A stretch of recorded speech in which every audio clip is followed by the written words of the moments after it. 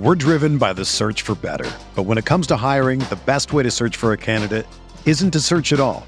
Don't search, match with Indeed. Indeed is your matching and hiring platform with over 350 million global monthly visitors, according to Indeed data, and a matching engine that helps you find quality candidates fast. Ditch the busy work. Use Indeed for scheduling, screening, and messaging so you can connect with candidates faster. Leveraging over 140 million qualifications and preferences every day, Indeed's matching engine is constantly learning from your preferences, so the more you use Indeed, the better it gets. Join more than 3.5 million businesses worldwide that use Indeed to hire great talent fast. And listeners of this show will get a $75 sponsored job credit to get your jobs more visibility at Indeed.com/Blue Wire. Just go to Indeed.com/Blue Wire right now and support our show by saying that you heard about Indeed on this podcast. That's Indeed.com/Blue Wire. Terms and conditions apply. Need to hire? You need Indeed. Hey everybody, welcome to the RotoWire Fantasy Baseball Podcast. I'm Jeff Erickson. Today is Thursday, July 22nd, and I am super honored and thankful to have my next guest is Bernie Pleskoff, our man on the scene, former Major League Baseball scout. You frequently hear him on Mondays on the SiriusXM show when we're doing baseball talk, and he's also on our site all the time, and you can also find him on Forbes and, of course, on Twitter at BerniePleskoff.com. Bernie, welcome to the show. How you doing? I'm great, Jeff, and it really is good to be with you. I'm so happy to be talking baseball. Just me and you, Jeff. That'll be really cool. Yeah, me too. I'm super excited about that too, especially because now it's all a lot of football these days. But the podcast, we still get to do that here. I'd be remiss in not mentioning this podcast is sponsored by WynnBET.com. We'll tell you a little bit later in the show about how you can go and play at WynnBET. So we'll do that here. Big news right off the top. You and I met at the Arizona Fall League through First Pitch Arizona. Jason Gray introduced us. We met at a Fall League game, and through that, you started writing for us there. And we now have an Arizona Fall League this fall again. You bet, Jeff. It's going to start in October. Mm-hmm. It'll start, I believe, on October 23rd, and it'll go through November. And they're going to use the same venues that they've always used, the same 6. And they go all through the Phoenix Valley. So basically, I think rosters will come out in August. And what we need to know is that we've got a lot of pitchers, a lot of hitters that need to catch up time for a missed 2020. Right.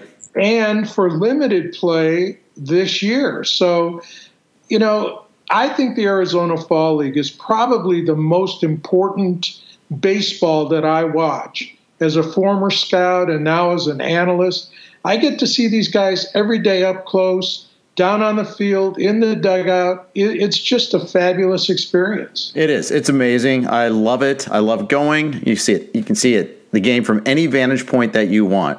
I've even come up and joined you in the press box every once in a while too.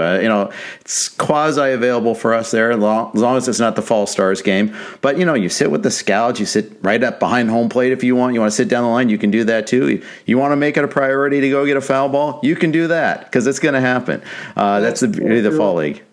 And it's so inexpensive to go, Jeff. The cost for people is their air travel and their hotel. But to get into the games, it's very reasonable, probably around $5. And like you said, you can sit anywhere you want. You want to sit in the front row, you can sit in the front row. You want to sit back further, take your pick. And there's only a couple hundred people at every game. The weather you can count on in Phoenix in October. It's beautiful.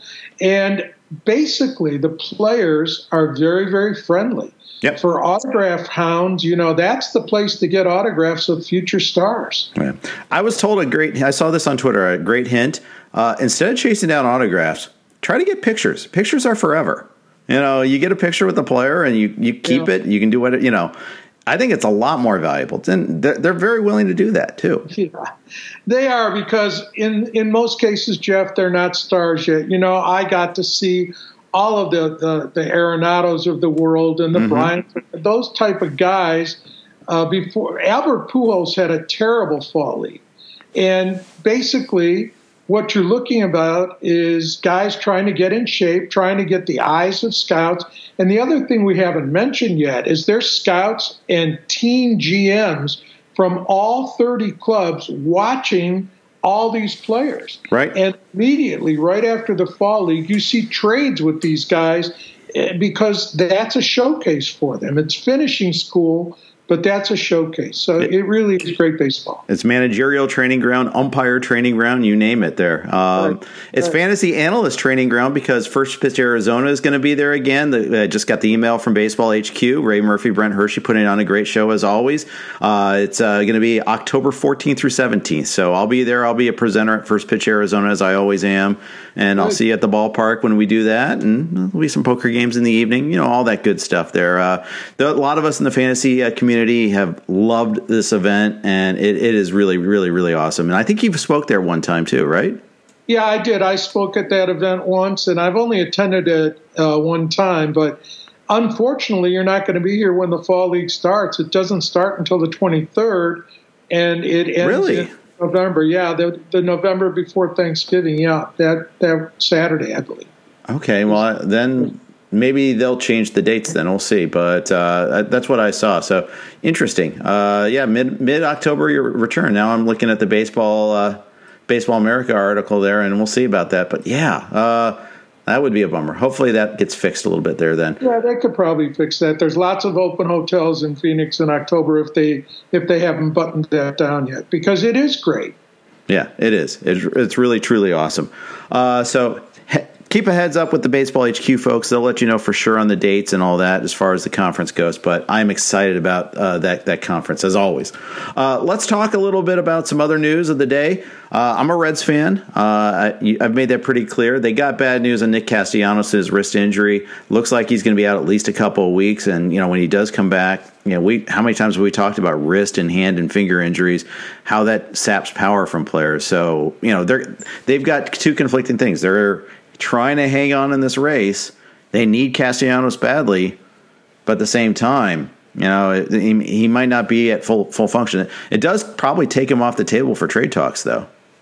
I think it does, Jeff. And he was hit by a pitch, and that's how it broke.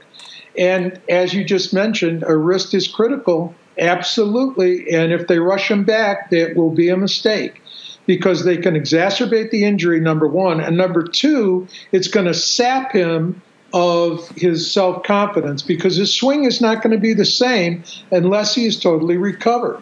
So I would hope that the Reds are prudent about this. I think they will be. Let him fully recover from a wrist injury. It's the same thing with a forearm or your fingers, but a wrist is where the torque comes from, in addition to the legs, of course. But if you look at great wrist hitters, Henry Aaron was probably the best I ever saw. The wrist gets that swing plane perfect. And unless Castellanos is 100%, I wouldn't play him. Yeah, and that's going to be a tough decision for them and for him also. And they're kind of at this point where they didn't invest in the offseason. In fact, they shed off Raisel Iglesias. They let Archie Riley walk without a contract offer even. There's I think the last check, they're 7 games out behind the Brewers, 6.5, 7 games out behind the Brewers. They had that sweep. They got swept by them over the past weekend. They're in a tough spot. I don't think they're going to be buyers at the deadline. They might be standing pat, though. Yeah, and I don't know who they have to sell, to tell you the truth. When I look at that roster, as I did yesterday for my upcoming RotoWire article, I'm really looking at who they can sell. They're not going to sell Castillo. I wouldn't do that, especially since he's coming on now. Yeah. He's pitched in some tough luck, but this guy's a good pitcher. And if you can pitch in Cincinnati, Jeff, you can pitch anywhere except Colorado. But, I would not get rid of any of these guys. Winker has probably the most value at this point. He's not going anywhere. No. So I think they're going to stand pat. I think you're exactly right. Yeah, it's not as if they have relievers to sell off. They're desperate for relief help, and that's the problem. But and for a shortstop, Jeff, they need to get into that free agent market that I think is going to be depressed because of the Lindor experience. I think those shortstops are not going to make the money that they think they're going to make, and I think the Reds can be a player for a shortstop. Just my opinion. They should be. They really should be. I don't know if they will, but they should be. The experience with Lindor is going to turn off a lot of owners, maybe not general managers, but owners who looked at that, see this guy hitting 210, and they're going to say, I'm not going 10 years. I may not go 5 years. So Story is not having a great year, and the other guy's Correa is probably leaping over Story right now, but I'm not sure Houston will let him go. So I don't know what's left. You're not going to get Seager cheaply, but I would look at the secondary market at shortstop if I were the Reds, and I'd go, get a prospect, get somebody that's really, really good. What about Marcus Semien? Great year this year. Yeah, and I don't know that he's going anywhere. I think he's going to get a payday. He's had a great year. He was an all-star. He is an all-star. Yeah. So I think if the Reds are going to improve, that's the position and the pen that they really have to shore up. Yeah, Brandon Crawford's another one. He just got hurt, though, and we'll see about his oblique injury and all that. But, the Giants, they're an incredible story. Best record in the National League. And, they keep on defying the odds. They beat the Dodgers last night. Kenley Jansen blew one. That was a tough one for Dodger fans. But, they're doing it without Bell. They're doing it without Crawford now. They've had a number of other injuries here and there. I mean, every team has injuries. The Dodgers haven't had Mookie Betts this series. It's a fun series, but it's just I keep thinking that the Giants are ahead of themselves. They're 2 years ahead of themselves, but here they are, and they just keep hanging on. And what's remarkable is the home runs they're hitting. Yeah. Who knew that this team would be a home run hitting club? I just saw them last week here in Phoenix, and they have a nice balance of very good starting pitching, and they're going to go out and get a pitcher. They may go out and get a Duffy type, that doesn't cost them a lot of money, gives them a left-handed arm in the rotation. That's the type of pitcher I see them going after. And, don't be shocked if they go after a guy like Cruz. Believe it or not, that's a guy that and I know he's a DH, but if they could somehow find a way to play that guy in the field, maybe not Cruz, but a big bat like Cruz to really crush pitching. Cruz is not a good example because of the lack of DH, but if they could go out and get a big bat and put themselves in a position to get a middle of the order slugger, boy, they could be unbeatable. Yeah, I think that. I think they'll add some relief help. You saw Rogers blow one on Tuesday night. Came back, got that save last night at least. But I think they're a little short there. They could. I don't think it'll be Kimbrel, but I think it could be like Chafin. I think that's the way they could approach this there. It could be Rodriguez from Pittsburgh too. Yeah. That's a perfect fit for me. Yeah, I'd agree. I think he gets dealt for sure. So we'll see if it happens to be the Giants that do that. We're getting close to that time, though. We saw the Jock Peterson trade right at the end of the All-Star break. I thought we'd see a couple more dominoes fall by now, but I'm looking forward to maybe this weekend it gets going in earnest. Jeff, it's all money.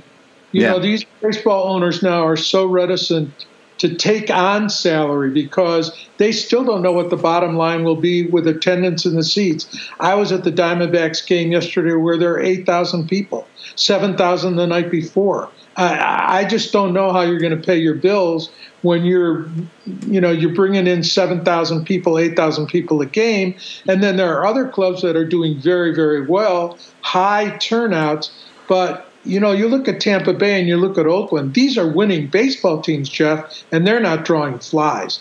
This is a problem, and it's a problem of parity that really MLB has to deal with. And if they are reticent to trade, it's because they don't want to take on money.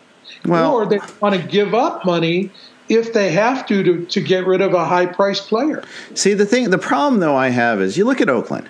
They've been playing setting this up for a couple of years now. I mean, they started laying off scouts, front office employees. They've been playing this new stadium game for quite some time now. We just had a hearing this week in Oakland where the city council approved one thing, and then the front office of Oakland says, well, that's not what we want. That's not sufficient. It's almost like a little bait and switch. They gave them everything. I don't know what they didn't want. What was bad about it? And I think it's a stalling tactic, frankly. I really do. I think they're going to try to drag this out as long as they can. And the commissioner's now getting a little antsy about this. Yeah. I wouldn't put it past them to move, but I think it's going to be a tough sell in Las Vegas. That's just my opinion. We'll see. I mean, they're talking about knocking down the Rio to build a new stadium there. But, we're still at, like, getting approved for that. I mean, it takes years to build a stadium. Even if they do agree, I mean, they got to play somewhere until then. That's the thing that's kind of going to be pretty dicey there. Tampa and Oakland, though, they kind of polluted their market. That's the thing that I always have a problem with is they cry poor me for so long. Why would you show up to support them? Arizona, to a certain extent, too. About 4 or 5 teams. I really can. Yeah. And that's a problem that you and I have talked about. Yep. And it's continuing. You cannot continue to depress the market for your own players and then trading them off, not signing them, and then saying, we can't draw here, so now we're going to threaten our fan base and say we're going to move. I mean, the public is tired of that. Right. And they're tired of seeing the disparity between a team that has a $45 million payroll and a team that has a $200 million payroll. What's wrong with this picture? Now, Tampa wins without a payroll. Oakland wins without a payroll. But they don't draw fans because they turn their fans off with, we're so poor, we can't afford to keep Josh Donaldson, et cetera, and it just never ends. Well, let's go back to Semien for a second. There, they offered them this insulting offer. Absolutely. 1 year, $11 million, but not just that. Everything's deferred, like $1 million here, $1 million there. Yeah, right. Fisher, the owner of the A's, is worth over $1 billion. It's not an afford issue. $1 billion. Yeah, he's like the 4th or 5th richest owner in Major League Baseball. And that whole poor me game just rings so hollow. Yes, you're not a huge market, but you're not like selling apples on the corner either. I mean, come on. They have a tag date for any of these owners, and it's how they choose. It's not a trend. It's a business model. Yeah. This is a business model for Pittsburgh and Cleveland and Oakland and Tampa Bay. This is how they run their business, and maybe that's how they became billionaires. Sewing up they're sewing their wallets in their pockets. But it isn't getting any better. And in collective bargaining, as we've talked about before, there will be even more money coming in with the betting money. So these guys are not going to get poorer. They're going to get richer. And as of today, they still have not shown the players their books. They never will. They never have. I mean, read Lords of the Realm. I mean, this goes back generations. I mean, it's always, look at Babe Ruth. I mean, you can go a century ago and you can see this sort of behavior. It's always been there. It's always been that tension in baseball. I wanted to mention the Dodgers still. Mookie Betts still out with a hip injury. It's day to day, every day. It's kind of getting annoying, but because this is like. He's got to go on the IL, Jeff. They've got to be able to replace that player. Yep. If he can't move his hips to swing, how good is he going to be? He's a great player. But your hips and your wrists, that's critical stuff. And if he's not 100%, get a player up there and put him on the IL. Yeah, that's my opinion. They're running out of players to get up there, but that's their biggest problem. But just to even have a pinch hitter, it'd be nice. They've really taxed their depth a lot this season. Remember, we kept on talking about how are they going to get all these starting pitchers in there? Yeah, amazing how quick you go through them. Yep. We saw Josiah Gray make his debut this week. Actually, I thought he looked pretty good. I mean, he gave up the homers, but he also got a lot of strikeouts with that slider. I think there's the promise for him in the long run. I'm excited about him, but they're down Kershaw, and it's not just remember when people were speculating that was Dodgeritis? Oh, they're just resting him for the All-Star break. No, that's not the case. This is real, and it's not even next week. It's looking for a few more weeks. Yeah, and they're down Bauer. Yeah. And look, this is a team that we thought had great pitching. They did. and they're without 3 of their starters. I just think they're going to go out. If anybody can go out and get a pitcher, it's the Dodgers. If anybody can get Scherzer, it's the Dodgers. Don't put it past them to give up one of their great catching prospects, and they're loaded with those, and take them to the Nationals for Scherzer. Yeah, Ruiz would be an ideal target. Perfect. Perfect. But Scherzer has to give up his no trade. He's 5'10". I think he'd do it for the Dodgers, though. I think he would, too. It's not like they're sending him to Siberia. They're sending him to a chance to win right now in a big market, unless he hates L.A., which is possible. But I live out here. I can see it. He wants that ring, Jeff. And yes, he does. Yeah. He does, indeed. Also, so Kershaw's out. Jacob deGrom is out. This is a nightmare for pitchers right now, and I guess he's starting to throw this week, but this is like the 3rd time he's dealt with something this year. I took him at 1.5 and 1.6, Jeff, and I was very confident. I made the decision of deGrom over Cole. I waited. I looked at all the stats, all the metrics. deGrom is the guy, and he was the guy. Yeah. Who knew that this would keep creeping up? And you know what's interesting? Every MRI has come back clean. Yes. Go figure. What is it? Is it mental? Can he not pitch in pain? Probably I wouldn't want to do it. And if you do it, we've talked about this, Jeff, in the past, when you pitch in pain and you compensate, right, you screw up your mechanics. He knows that. So I think he's on the sidelines as more precautionary than anything else. And now you're not going to see him for at least 2 more starts. Yeah, it's really tough. Now, next year, are you going to draft him at 1.5? Say he comes back after 2 starts and he's back to being himself again. Jeff, he's so great. But, I'm a scout. And when a scout has dealt with arm, elbow, forearm issues, boy, that's a yellow light for me. Yeah. And I won't take him at 1.5. I will not. Okay.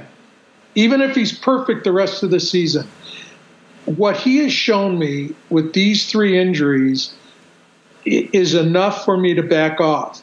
And if I want to get a pitcher, I'm going to look somewhere else. There are great pitchers in Major League Baseball. Not at 1.5 and 1.6, but I don't think I'm not going deGrom next year. It's a tough call because he's the 1.1 right now. If you think about it, I mean, he's been the most valuable player in baseball. At least he was. I think he might have given that up, but he was like head and shoulders over every pitcher. It wasn't even close. Oh yeah, right. Well, it was for me. When I looked at Cole, I looked at a guy that I have watched since day one. Okay. I remember. I'll tell you a quick story about Garrett Cole when I was scouting. It was in the fall league when we were allowed to talk to people, and I went up to Garrett Cole, and I said to him, do you mind giving me your phone number or your email? So during the season, this is your rookie year. If I want to get in touch with you, I can do that. He looked me in the eye, Jeff, and he said, I don't even know you. Why would I give you my phone number or my email? No. And you know what? I knew right then and there, this guy has some guts, man. I'll tell you what, I had so much respect for him saying that to me. I've done that with tons of players, and they've responded. Nobody has ever said to me, I don't know you, man. Right. I'm not giving you my phone number and email. No way. I'm saying I want this guy on the mound because he's a bulldog. And you know what? He is. He is that. He is. He definitely is. One more news item. I love that story. That is awesome. One more news item. Alex Kirilloff for the Twins out for the season. He tried to play through the wrist injury and couldn't. He's now out. Kind of gets an incomplete grade for me for the season, unfortunately, because he's been playing through this for a long time. So clearly it's impacted his stats. Give him a pass. And look at Miguel Sano. He's going to get more playing time. I hate to say it, but he's going to be in that lineup. Yeah. They may want to trade him, and they may put him in that lineup for 2 weeks to showcase him. But when Miguel Sano is on, as big as he is, when he connects, which isn't often, man, that ball just flies. So I don't know if I want to buy into Miguel Sano for the rest of the year. You'll find him on waiver wires. People cut left and right. You will. So I don't know if he's, it's intriguing to me, Jeff, because he's going to get playing time. Yeah, I've had them and dropped them in some 12-teamers this year. Exactly. So did I, 3 times. There you go. I took the flyer, and it didn't work. That's right. Before we move on, talk about Bernie's process. Quick note from our sponsors on the Blue Wire Network. We're driven by the search for better. But when it comes to hiring, the best way to search for a candidate isn't to search at all. Don't search, match with Indeed. Indeed is your matching and hiring platform with over 350 million global monthly visitors, according to Indeed data, and a matching engine that helps you find quality candidates fast. Ditch the busy work. Use Indeed for scheduling, screening, and messaging so you can connect with candidates faster. Leveraging over 140 million qualifications and preferences every day, Indeed's matching engine is constantly learning from your preferences, so the more you use Indeed, the better it gets.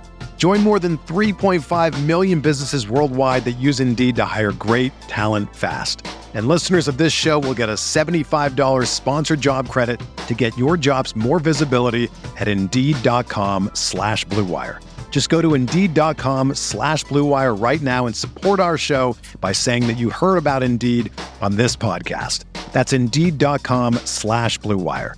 Terms and conditions apply. Need to hire? You need Indeed.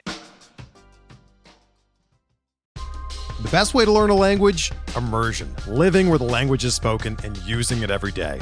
But if that's not in the cards this year, you can still learn a language the second best way, and that's with Babbel.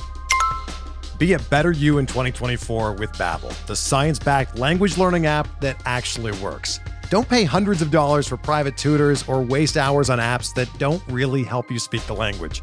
Babbel's quick 10-minute lessons are handcrafted by over 200 language experts and help you start speaking a new language in as little as 3 weeks. Babbel's designed by real people for real conversations, and their tips and tools are approachable, accessible, rooted in real-life situations, and delivered with conversation-based teaching, so you're ready to practice what you've learned in the real world. Here's a special limited-time deal for our listeners. Right now, get up to 60% off your Babbel subscription at Babbel.com/Blue Wire. That's 60% off at Babbel.com/Blue Wire, spelled BABBEL.com/Blue Wire. Rules and restrictions apply. And that was a quick note. If you are listening right now, we are happy to have you back. I'm Jeff Erickson. My guest is Bernie Pleskoff. As I've alluded, Bernie is a Major League Scout, former Major League Scout, always a Major League Scout in my mind. Do you still watch games as if you're scouting them? There's no other way. Yeah, can't turn it off, right? Here it is, Jeff. I don't know if you can see it. Yeah. This is the baby. This is the Bible that I got in scout school. This is what tells me what a scout is all about. Okay. So I learned that. It's a textbook, and we were tested on it. And believe me, that's the only way I can watch a baseball game. So what I look for is perhaps different than what a basic fan will look for. But I think you're going to find that fans look for a lot of the same things that I do. But I will never stop being a baseball scout, and I will never stop analyzing a player and grading a player as if I were a baseball scout. Just can't turn it off. It's like I coach my daughter in soccer, and I have for 11, 12 years. Every time I watch a soccer game, I watch it as if I'm a coach, and like, what am I looking for? How am I going to analyze this here? Absolutely. Yeah, it's a tape in my head, and that tape is not good. The tape is going to change as the game has evolved, but I'm not going to turn the tape in my head off. Okay. So you're going to a game. Say, I don't think the Diamondbacks are got a home game tonight, do they? Not until next weekend against the Dodgers. Okay, so you're going to go to the Dodger game next week. Talk me through your process. How early do you get to the park? Okay, it's not like when I was a pro scout. Now, when I was a scout, I sat behind the plate at Diamondback games next to Roland Heeman and Bobby Knopp for years. Okay. For years. Those were the three. It was Bernie, Bobby, and Roland. And I'll tell you what, I learned so much from Roland and Bobby. Bobby Knopp, for those that don't know Bobby Knopp, he was with the Angels and the White Sox, one of the greatest human beings I've ever been around. And I could just sit there and listen to him all day long. And when you're a baseball scout, you never talk about players on your team. If you're a good scout, you keep your mouth shut and you listen to other people talk about players on their team, because some people do. Not Bobby. I didn't learn about his players when he was with the Angels. I learned about what he looks for in a game. And it's just so incredible. And the difference between metrics and being live in scouting is really simple, Jeff. You can't see a person's heart through their metrics. You can't see a baseball player loafing down the line to first base because the cameras follow the ball. Mm-hmm. You can't see a guy walking out to his position between innings because the cameras aren't there between innings. You can't see a guy moping and, swinging madly at breaking balls over and over and over again every single at bat, because sometimes the camera isn't on that. Generally it is, but those are the things you look for that make a difference in players. And that's why my eyes tell me more than the metrics do, but the metrics finish the picture for me. They add in the statistics. They are the piece of the puzzle that makes the puzzle complete. But nothing is going to change what I see with my own eyes. Right. So now you're watching it behind home plate. You're usually watching the press box, right? Yes, I am. And how early do you get to the park now? I'm there 2 hours before the game. I'm there for batting practice. Okay. I'm there at 5 o'clock baseball. So what are you looking for when you're watching batting practice? I want to see what a player is trying to do. Is he trying to go opposite field? Is he trying to hit the ball out of the park? Is he showing off for his buddies? Or the timing issue, and I never understood this. I don't understand why every team doesn't hire a former pitcher, let him throw fastballs, curveballs, and sliders in batting practice instead of lollipops and cookies. A hitter can't get his timing down in batting practice because they're not throwing the same type of pitches. You saw the type of pitches they throw when you see the home run derby.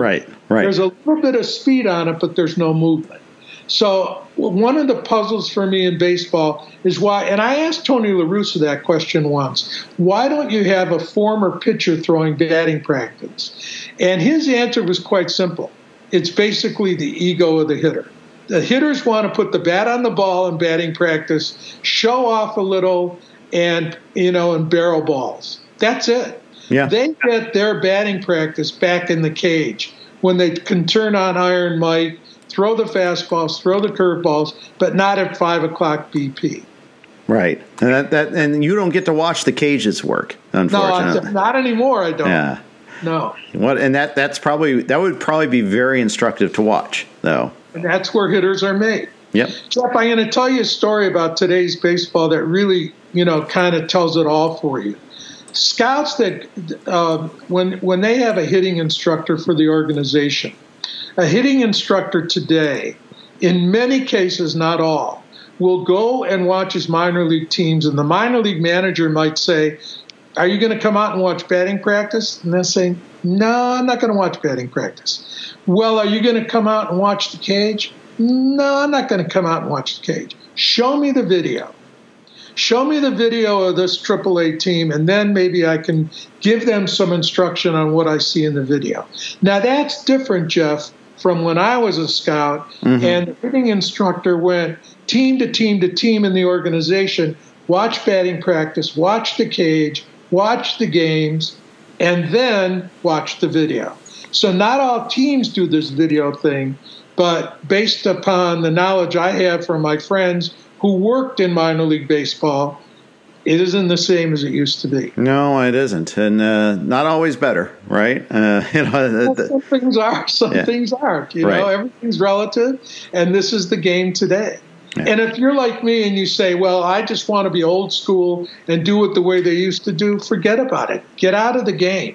Yeah, you got to do every part, right?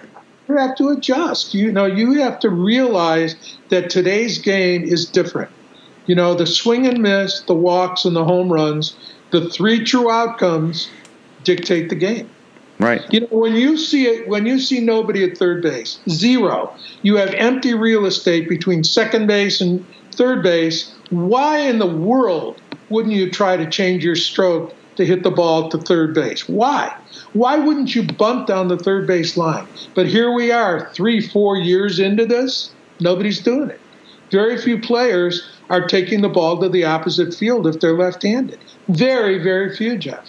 Yeah, well, and it's always discriminatory against my fellow lefties here. I'm left-handed, so I always get a little angry about that because they get hurt the most. But it's true. You know, right-handers don't have the same shift issues. Right. And when you see a left-handed hitter pound the ball into the ground, into short right field over and over and over again, and I'm not going to name them because they're out there, it really does it blows my mind that they don't want to change their stroke because it'll ruin their stroke. I get that. Changing your stroke, Jeff, these kids have been doing it since 17 years old. Their batting has changed very little since they've been in high school. If you go back and look at film on guys, and that's one of the things they teach you is that people get into a habit, they get into a groove. This is their swing. Well, you always want to hear that you have a repeatable swing. I mean, it's generally considered a good thing to have that, right? In baseball and in golf. You want to know your own mechanics. If you have to overhaul it completely, well, I can see with the reticence of that, especially if you can't hit for power while slapping it the other way. And, it's probably easier said than done, especially if they're pitching you a certain way. It's not like they're going to nibble on the outside corner on you if they're shifting to get you to pull. I mean, I remember Mark Teixeira. He was one of the first guys that got shifted against a lot, and I felt like it prematurely ended his career. And, that's just one guy I can think of. But, Chris Davis in Baltimore is another one. It just ruined him. It's on and on. Yeah. And, there's no money in bunting. You're not going to the pay window with telling your general manager, I got 5 bunts for base hits. It's not happening. No, you're not. And it's easier said than done, too, when someone's got 98 in movement, too. Or, it's just like, okay, bunt that down the third base line. It's no problem. Just bunt it. It's not that easy. It's a hard thing to do.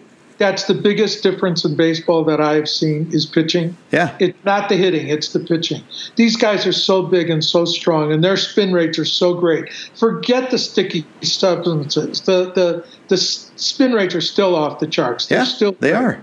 These guys have if you look, one of the things they taught me at scout school, and here's a trick of the trade that not everybody talks about. Look at the length of a pitcher's fingers. Okay? Okay. If a pitcher has long fingers, watch out for the slider and the breaking balls because that grip is totally different than a guy with stubby fingers like mine. It's a different baseball game. It's evolution. So they will teach you, look at the length of a guy's fingers. That's wild. You can teach him how to throw breaking balls because he's got the goods. Right. That's right. Never thought of it, right? I mean, it's not something you talk about. No, it isn't. Hey, before we talk about fixing the Diamondbacks, because you see an inordinate amount of Diamondback games, got to share some information from our friends at WynnBET. If there's one thing we appreciate here at RotoWire, it's making good decisions, and even more so, making the right decision. Listen up, folks. I have an incredible offer for you with RotoWire's newest partner, WynnBET, the premier digital casino and sportsbook app. WynnBET is now the exclusive sponsor for RotoWire's fantasy podcast. WynnBET brings you all the latest action with a user-friendly interface, moneyline bets, boosted parlays, over-unders, round robins, live betting, and so much more at your fingertips. Want a break from sports betting? Head into WynnBET's digital casino and take a spin on roulette, double down in blackjack, slam the slots, or try your hand at Baccarat. WynnBET is currently available in 6 states, Colorado, Indiana, Michigan, New Jersey, Tennessee, and Virginia, while rapidly expanding. At WynnBET, the possibilities are limitless. WynnBET is currently offering all RotoWire listeners a risk-free bet up to $500 on your first wager. Download WynnBET now. That's WYNNBET. WynnBET, the exclusive partner for RotoWire's fantasy podcast. Jeff Erickson here with Bernie Pleskoff, our man on the scene. Bernie, you watch more Diamondback games than should be allowed by the Geneva Convention. It's been tough this year. It's been a really rough watch. Even at home, they're not good. Thankfully, you don't go on their road trips. I feel bad for the trapped souls that have to go broadcast and cover Diamondback games on the road because it's been rough. How are we going to fix them? Jeff, it's going to take 4 years. Yeah. It's not going to happen next year. It's not going to happen in 2 years. This is a team that has a ton of problems. And part of it, and I'm going to be very candid, is ownership. Yeah, I agree. You know, when you look at allocating resources is critical. First, you buy Greinke and you pay him a lot of money. And then you try for 2 years to trade him, to get him off your books. So you do that. You find a buyer for Greinke, and he's gone. He's off your books. Thank God. So then you have a general manager come along and do the same thing with Bumgarner all over again. Yeah. And Bumgarner is not Greinke. Bumgarner, the barrels that I saw Bumgarner's last 2 starts here in Phoenix. The one was yesterday. The barrels off the bat against Bumgarner are so loud and so strong that it's amazing he isn't giving up 10 runs a game. The guy doesn't have it anymore, and yet they're on the hook with him. And why, after you do that with Greinke, do you do it with Bumgarner? I don't get it. You know, if you're a pitcher away from the World Series, maybe you take a flyer on him for a half a year or a year. They went all in. And that eats up salary money. Now, ownership has said that they want to renovate Chase Field. They've been saying that for like 10, 15 years, too. Venture. But what they want to do is they want to develop everything around them and be the developer. Of course. You know, they want the real estate. It's like Ricketts in Chicago, right? That's exactly right. Ken Kendrick isn't Ricketts, though. And I think now with Mike Hazen being on administrative leave due to the illness of his wife, which is severe, they have a front office issue. They have a trade deadline coming up. They just lost their PR director. Josh will now be the president of the Hall of Fame. So now you're looking at assets that are depreciated. Right. You know, what are you going to get for Eduardo Escobar? I don't know. You know, there are teams, the Brewers could use Eduardo Escobar at third base, without a doubt. But, you know, what do you have to trade to the Diamondbacks to get Eduardo Escobar? You know, David Peralta is a good hitter. But how old is David Peralta? He is 33 years old. Right. You know, who's going to trade for 33-year-old David Peralta or 32-year-old Eduardo Escobar? This team got old awfully quickly. Nick Ahmed is one of the best shortstops I have ever seen defensively. Why do I say that? I watch him every single game. The guy is amazingly magnetic at shortstop. He's 31. He'd be a great fit for your Reds tomorrow. Why? Because he is a great defensive shortstop. They don't need offense from shortstop. The Reds need a great defensive shortstop. But who do the Reds trade for a 31-year-old shortstop? So how do the Diamondbacks get better? I don't know. Yeah, it's going to take a while, especially when you got the Dodgers and Padres like in this, you know, ain't happen. And the Giants, and of course the Giants, the first place Giants. Yes, not just not the afterthought, but the first place Giants. Yeah, it's just everyone saw the Dodgers and Padres loading for bear this year. We didn't see the Giants coming like this, but here we are. The best trade ship is Merrill Kelly. Merrill Kelly, yeah. As I told you at the beginning of the season, Merrill Kelly is a professional pitcher. He's really good. And so is Gallen, but Gallen was hurt. His trade value is not as great as Merrill Kelly's. I think if they're smart, that's the only pitcher they move because they need Gallen, but they need to move Kelly and they need to get a boatload of young talent in return because every team in contention wants a pitcher and they want a guy like Merrill Kelly. So his price tag could be through the roof. But the Diamondbacks have to be careful here. They could be asking too much, and they may be sitting there at July 30th waiting for the ideal deal, and the clock runs out. So I don't trust that they're going to do this right. Yeah, I don't either. I don't either. All right, let's move on from the Diamondbacks. They're depressing. Let's talk about a happier topic. Let's talk about you. How did you get into scouting? How did you start working in baseball? I was the director. I was the dean of residence life, and then I became the dean of campus life at Loyola University of Chicago, your alma mater. I was there for 27 years. One of the people on my staff when he was a grad assistant was Tim Purpura. Mm-hmm. Tim Purpura and I one day were on the street at a ball game. We used to leave my office at 5 o'clock and catch every night game at Wrigley, which weren't that often at that time. Right. And we would go to plenty of day games right through lunch and, spend a couple hours and come back. Well, Tim, in front of me, I remember him doing it, asked Roland Heeman, "Look, Mr. Heeman, I'm a great fan of yours. How do I get in baseball?" And Heeman said, "Son, you've got to go to law school." Well, Tim Purpura went to law school. While he was in law school, started to work for the Angels as a gopher, went to get coffee, picked up guys at the airport, and worked his way up, got out of the Angels organization, went to the Padres, the Angels, ultimately to the Houston Astros, and became general manager. So Tim and I were very close all through his time at Loyola, and he allowed me to scout for him when he became a general manager. So I was actually working at Loyola and sending Tim scouting reports on both Chicago teams. Ultimately, he hired me, sent me to scout school, hired me as a member of his staff, reporting directly to the general manager, which was very different. And Jeff, in scouting, there are two types of scouts. There's an amateur scout and a pro scout. An amateur scout looks at players in high school and in college before they sign a contract, and a pro scout picks up a player after he signs a contract. And I was signed as a pro scout. And a lot of guys didn't like that because, I skipped the whole amateur scout route. So I worked for the Astros. Tim got fired, as all general managers do. Right. And in 2 weeks, I got the call, "Look, you're Tim's guy. Unfortunately, we're going to have to let you go." So then I went to the Seattle Mariners. And I worked for Billy Bavasi, who was a wonderful GM, and we made a fateful trade.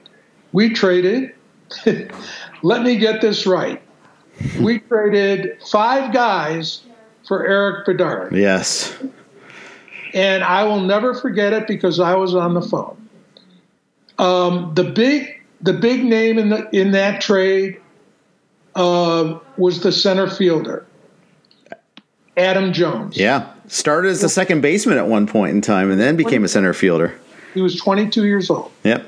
And I was on the phone along with all the scouts, and my mentor was 87 years old, Bill Kearns. He was just great. He was screaming on the phone. I never heard him do that. He was a soft-spoken guy. It was Adam Jones, and then it was Adam Jones and George Sherrill, who was at the time 33, a left-handed reliever. Then it was Adam Jones, George Sherrill, and Chris Tillman. That's when I went ballistic. Chris Tillman was 19. I loved Chris Tillman's arm. We were going to give up Chris Tillman and Adam Jones. And then they added on Cam Nicolio and Tony Butler, 5 for 1 for Bedard. Every scout went ballistic because Erik Bedard had never pitched on a winning team. He came from the Orioles. He was, I think, 29 at the time. He was in his prime, but never pitched under pressure. He comes to the Mariners, immediately gets a pain in the butt, had to sit down, and it was a disaster for us. Mm-hmm. Billy Bavasi got fired. A month after Billy Bavasi got fired, I got the call. And the man at the time was named Pelikutis. He was the acting general manager. And he said, "Bernie, you graded this guy, and I won't name the guy, a 50, and you changed it to a 45. Why'd you do that?" I said, "You know why? Because he's hurt. He's not playing. He's a utility guy now when he comes back." Right. That's a 45. He's as good as the last time I saw him. Well, you know what, Bernie, we're going to move on. So thank you for your service. Wow. So that second time, Jeff, that after a general manager was fired, I got fired. So I said to myself, I don't know if I want to continue to get fired. I also had I had interest then from the Orioles, and I had interest then from another club, and I can't remember. Oh, it was the Rangers. I actually flew out and met someone in the airport and interviewed with the Rangers. And I said, I'm never going through this again. And that's when I started to work for MLB.com and RotoWire, started writing about scouting, because it's very depressing to have your general manager leave. Because in 9 times out of 10, they bring in their own staff. And it would only happen to me again. It's a tough business. You know, everybody wants in, but it's a really tough racket. And it's tougher now than ever. And that's why my hat's off to Jason Gray. Yeah. Jason Gray is a great scout. And I just saw him the other day. You asked me about him. I just saw him 2 days ago. He was in Phoenix. We had a long talk. He said to say hello. That's why I respect a guy like Jason Gray. He has been with Tampa. He has not lost his job. He's been promoted. I think at some point Jason Gray could be a GM, but that clock is ticking. But he has stayed with Tampa, and they have stayed with him. But that's very rare. Yeah. It is. It has to have you have to have some success as a franchise to be able to do that, especially in these days and ages. So that's correct. That's awesome. So I had some great moments as a scout, Jeff.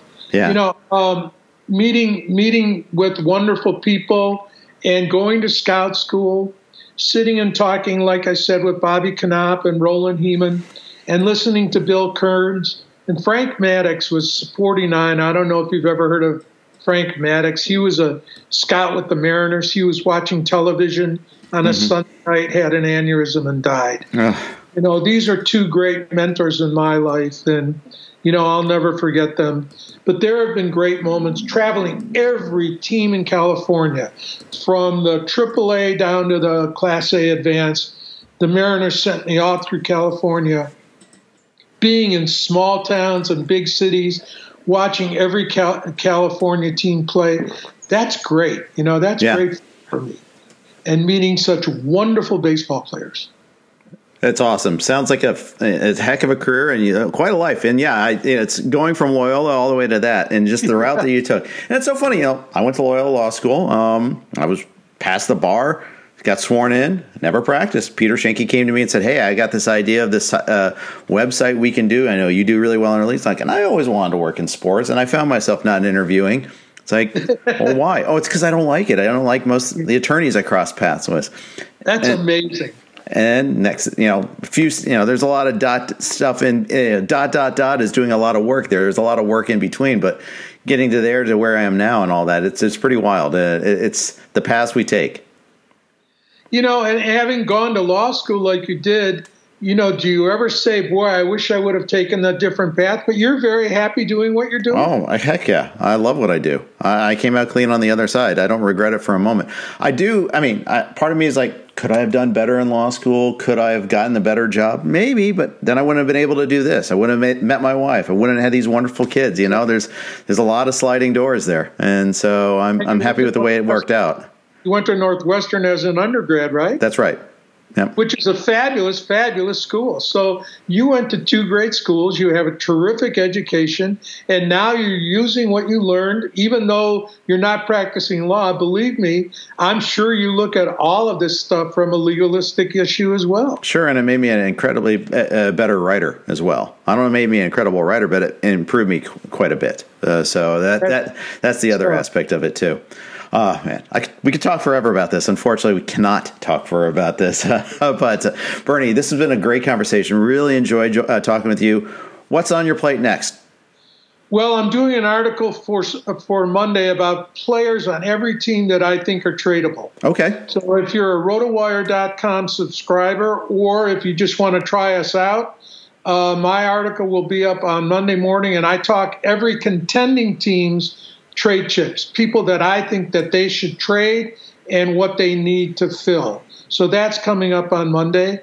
At Forbes this week, I will start a series of scouting reports on different team players. Like, I'm going to probably start in August with the Brewers, one of my favorite teams to watch is the Milwaukee Brewers. They have some great prospects that I will be doing scouting reports on at Forbes.com. And you can always follow me on Twitter at Bernie Pluskoff. And Jeff, yesterday was a tough day for me on Twitter. I got totally misrepresented in a tweet to the Pittsburgh Pirates, and these people were vicious to me. Oh, no. But, that's the Twitter world. If you have an opinion and you're wrong in their eyes, but that's life, and that's part of what I have to live with. And I'm happy on Twitter to be engaging with fans. And when you do that, you're subject to ridicule and criticism. That's what happened to me yesterday, Jeff. But I have to overcome it and admit that maybe in their eyes I was wrong. Maybe I misrepresented what I was thinking. But it was, difficult for me to understand Pittsburgh Pirates spending $3 million on a third-round draft choice. To me, it wasn't Pittsburgh-like, but I guess they've done it in the past. I wasn't aware that they spent millions on their over slot on draft picks. So yeah. Well, and that happens sometimes, and you learn, and sometimes the medium reveals the person too. Like they can be that caustic, but when you're in that medium, they can turn up the juice a little bit there sometimes, unfortunately. But usually, I've seen your interactions with your followers be a lot more positive. I've seen, because you're always positive, and so I like seeing that. At Bernie Pluskoff on Twitter, it was great to be with you, Jeff, and I love being a part of RotoWire. I had been for years. And I hope to for the rest of my life, right? All right. Sounds like a plan. Very good. All right. That's going to conclude today's podcast, sponsored by WynnBET. Go to download the WynnBET app and you in those 6 states, and you get started on that. Tomorrow will be 2-Star Stars with Todd and Clay. Make sure to tune in for that as well. Thanks for listening to the RotoWire podcast. Have a great day.